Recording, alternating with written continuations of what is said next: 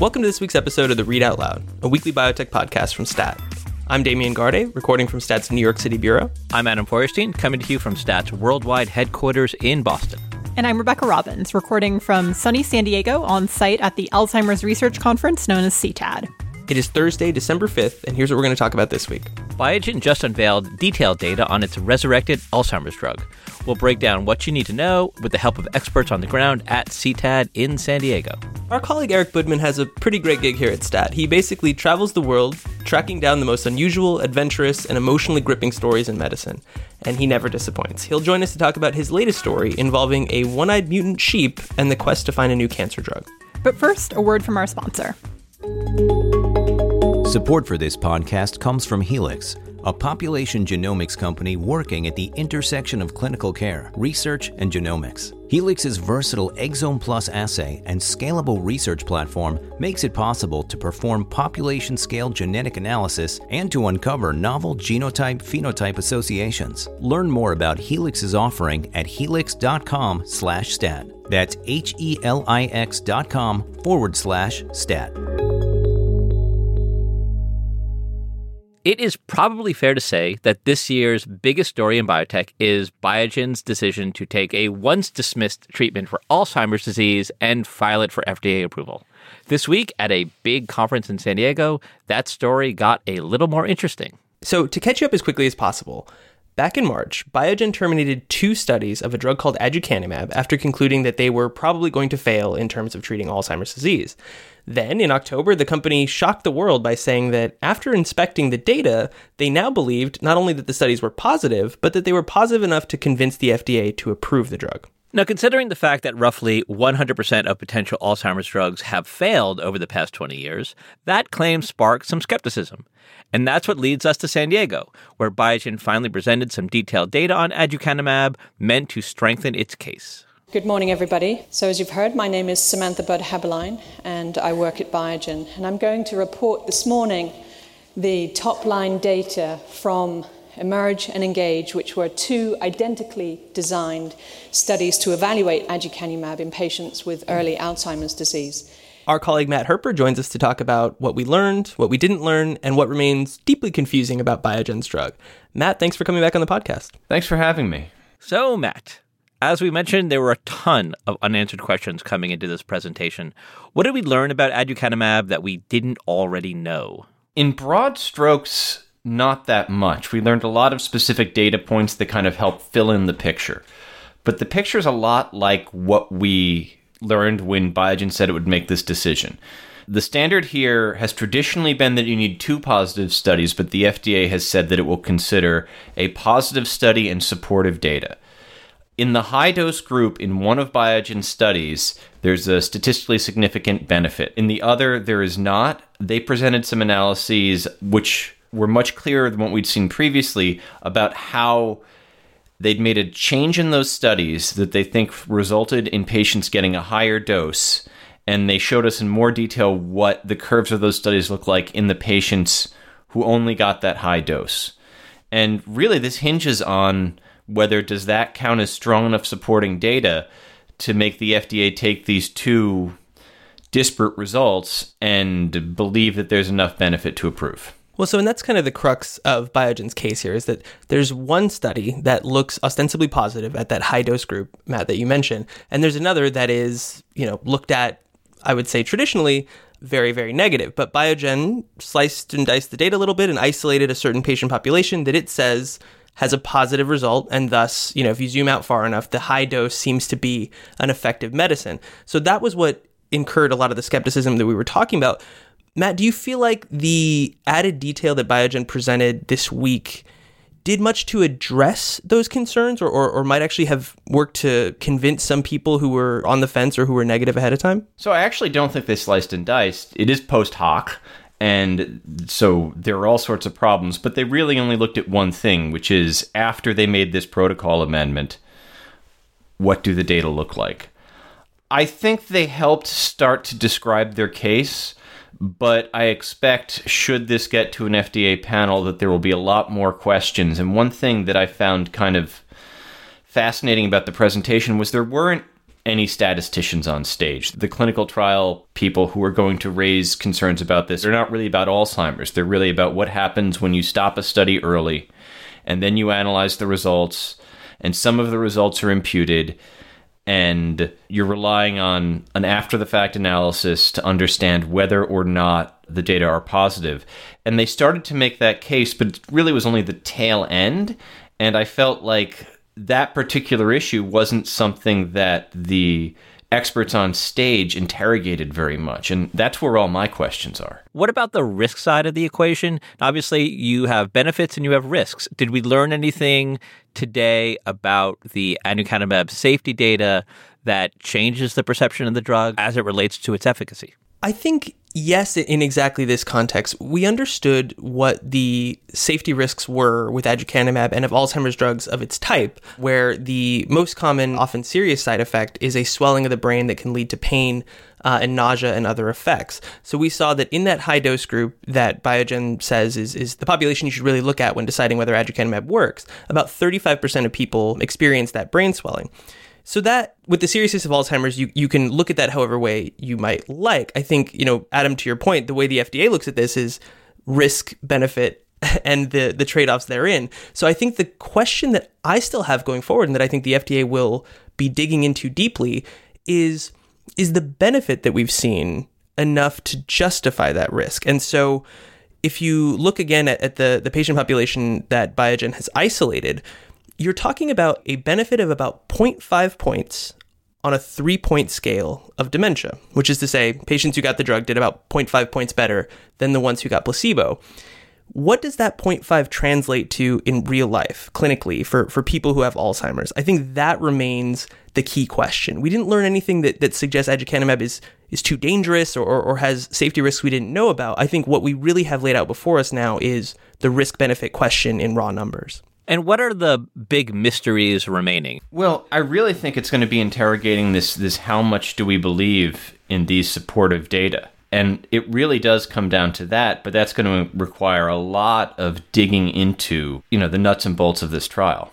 So the other theme here, as we mentioned, there are two studies, one ostensibly positive, one positive, depending on whom you listen to.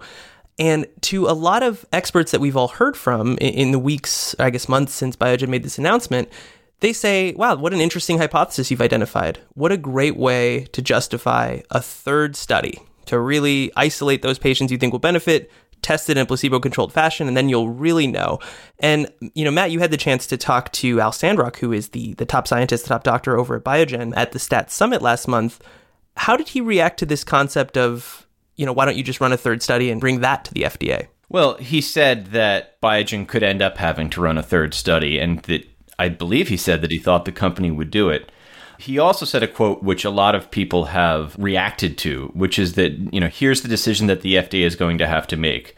Do we believe there is enough evidence to approve it now, or do we ask the company to do another trial, wait 5 years, and how many people have to get demented in that time period? So Biogen's trying to walk a fine line of pushing on the need for a drug like this, but trying to be respectful of the FDA process. Their answer is, look, if we have to do another trial that's going to take a long time, do you really want to wait to have a drug? And a lot of the analyst debates about this, for people who are favoring it, mention all the political pressure that will be on the FDA in order to try and approve the medicine. And the flip side of that is, do you want to give a drug that stands a chance of not working? Do you want to create false hope? At no small economic cost, not only from the drug, but the fact that this drug has to be infused, which means that you'll have a lot of people kind of going into an outpatient setting with nurses you have to pay and other factors like that. Matt, as always, thanks for joining us. Thanks for having me. Talk soon.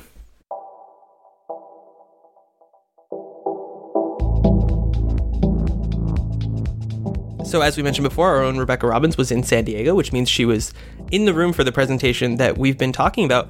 Rebecca, what was it like among all the neuroscientists and analysts listening in on Biogen's presentation? So I think a key thing here was that everyone was listening to a really in-the-weeds presentation. We were talking charts, scatter plots that were really hard to interpret, even if you've been scouring this data for weeks, like many people in the room had.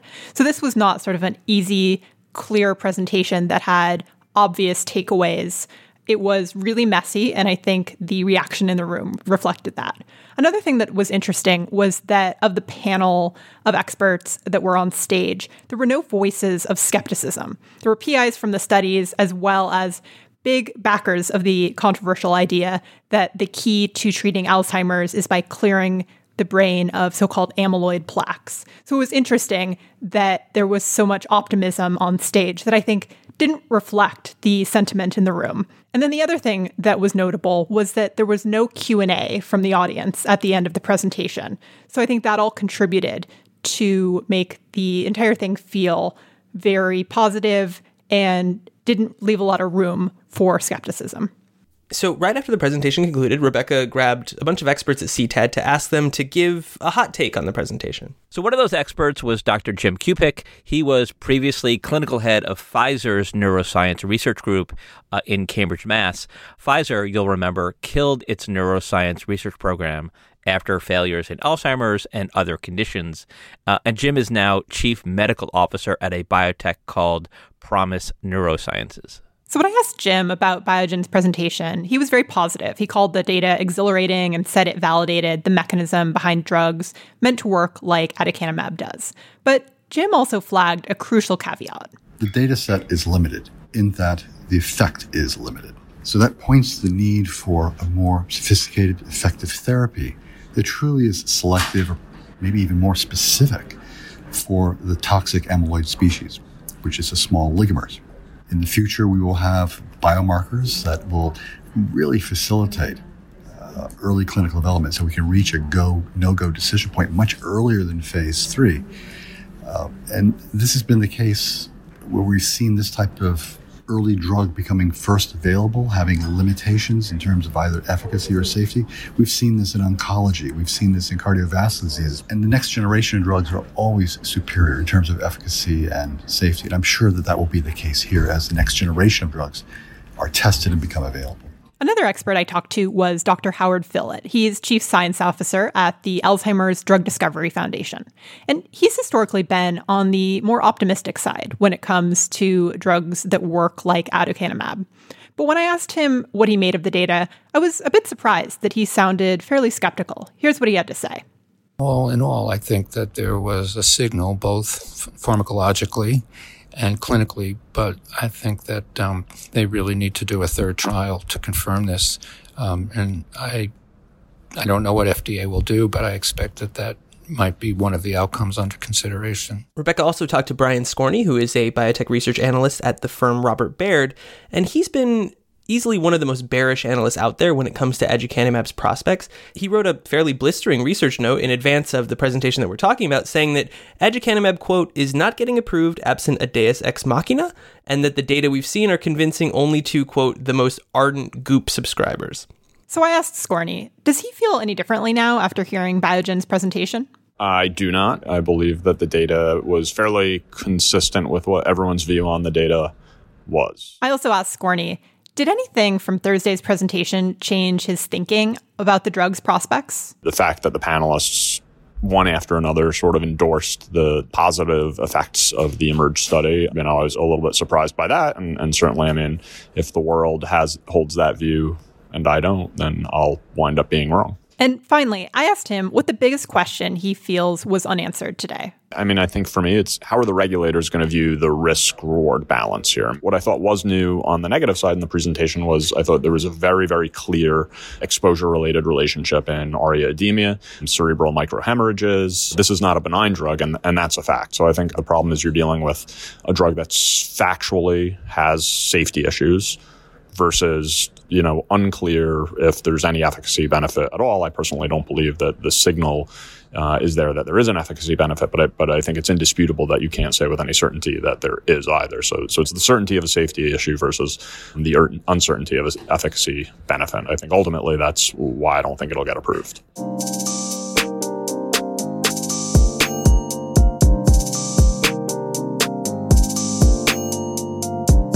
Now we want to talk about a story that features one-eyed sheep, poisonous plants, biotech hype, and patient empowerment. Stats Eric Budman wrote a sweeping story about the hunt for new cancer medicines, one that bridges scientific history with the realities of the drug business. And Eric joins us today to talk about it. Eric, welcome back to the podcast. Thanks so much, Damien. Eric, your story centers around a young woman named Kayleen Sheeran from East Boston. She has a rare disease called Gorlin syndrome.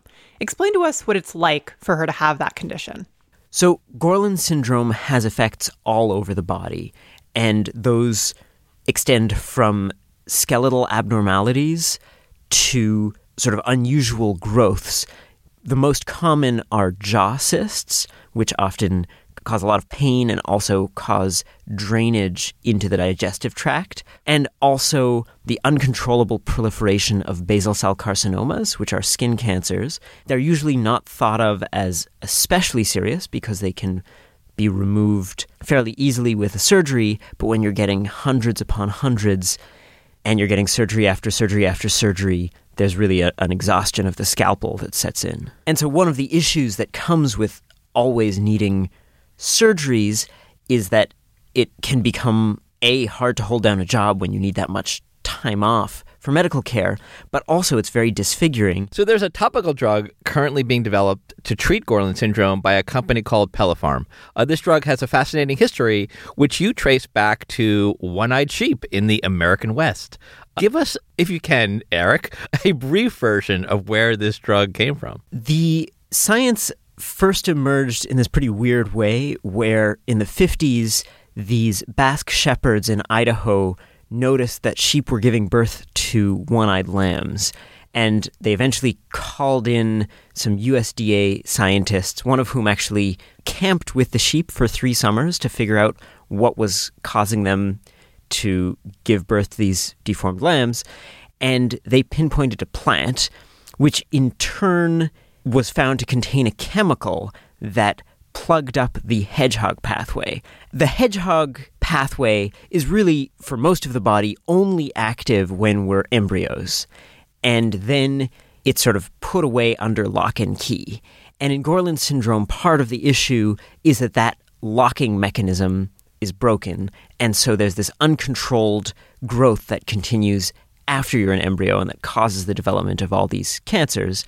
And the thing that was causing deformities in lambs was that it was essentially plugging up these hedgehog genes. And so these scientists thought, oh, great, we have this molecule that can plug up this pathway that's running wild in cancer patients. And then they thought, what if this works in every tumor under the sun? So they started all these trials, and pretty much you name the cancer, they tried it. And there's this great scene that you depict in the story, Eric, of, these drug researchers going out into the field, into Utah, to literally dig up all of these plants to extract this chemical. Tell us about that. Many, many drug companies started looking into hedgehog pathway inhibitors, and one of them was Infinity, which is based in Cambridge. And they decided, you know what, let's go back to the roots, literally. And they went and got these plants that were causing these deformities in one-eyed sheep, and they set up an enormous agricultural operation in Manti La Salle National Forest in Utah. At first, they started with picks and shovels, but then as they started clinical trials, they needed more and more roots, and so they started lugging farm equipment up into the mountains, and in the very short season that you have at 9,000 feet to dig, they dug up acres and acres and acres of cow cabbage, or Veratrum californicum. So picking up where we left off on the drug development angle, Eric, you mentioned how many cancers various drug companies tried hedgehog inhibitors against, and a lot of those trials ended in disappointment, but not in Gorlin syndrome, where they've seen a lot of hope. So there's a moment in your story where Kayleen makes an ask of Pellepharm, the company developing a drug for her condition. And that ask was this: if I agree to volunteer to test the drug in your study, will you vow to always make it affordable for those participants? And I was curious, is there a precedent for this kind of request? And why don't we see drug companies who are often desperate for patients to enroll in their studies for rare diseases, why don't we see them making bargains like this more often? That's a really great question. And I think a lot of drug companies, including Pellepharm, think about this, although I don't think they think about it in quite as extreme a way as Kayleen was proposing. And so when she asked this question, the Pellipharm CEO said, well, whether you get the placebo or not, then you'll get a year of free medication after the trial. So if you get the placebo, you'll switch over. And then when she sort of pressed them with a friend of hers, they said, we might even extend that free drug all the way up to the moment when it hits the market.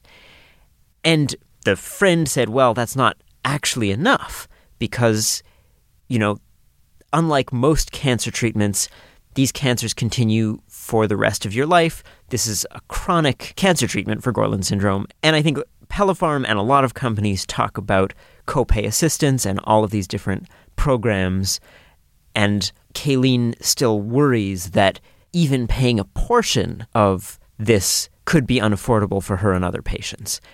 Story, you do describe the financial toxicity, which is a term that people use, the financial toxicity of her treatments where she was taking a drug to treat Gorlin syndrome and then, for various reasons, her copay went up dramatically and she couldn't afford it and she had to go off that drug, right? Yeah, and in that case, there was quite a bit of confusion, I think, on her part, which is understandable given the American health insurance system.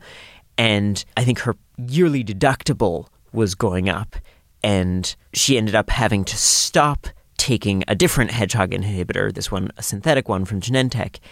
And it may have been possible if she had pushed in slightly different ways to have kept taking that drug, but I think the episode to her made her feel like, wow, these drugs are very, very expensive. A single tiny thing can change in your insurance situation, and suddenly your skin cancers pop back up. So what ultimately happened to Kayleen? On the one hand, she is really excited about this clinical trial because when you take this kind of drug orally, it has all sorts of terrible side effects.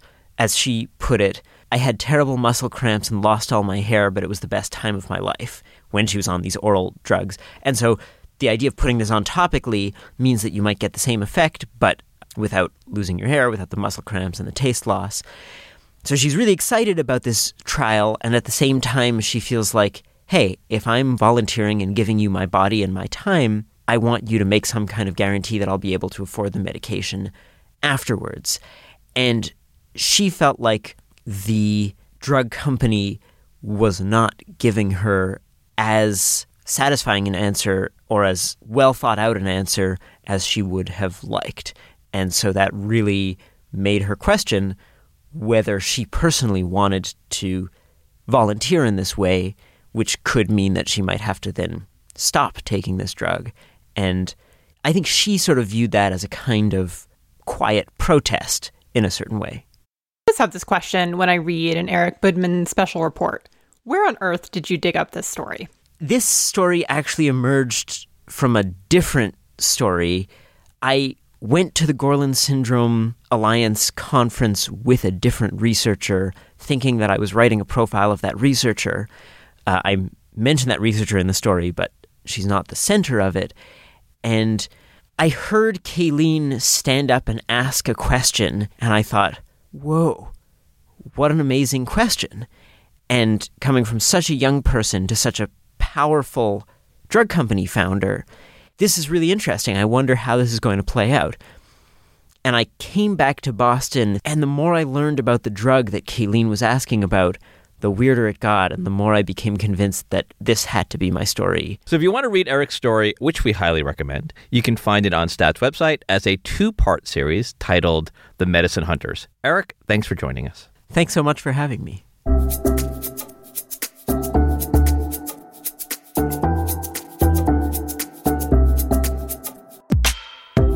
That does it for another episode of the Read Out Loud. Thank you to Hyacinth Empanado, who produced this week's episode. Matthew Orr and Alyssa Ambrose are our senior producers, and Rick Burke is our executive producer.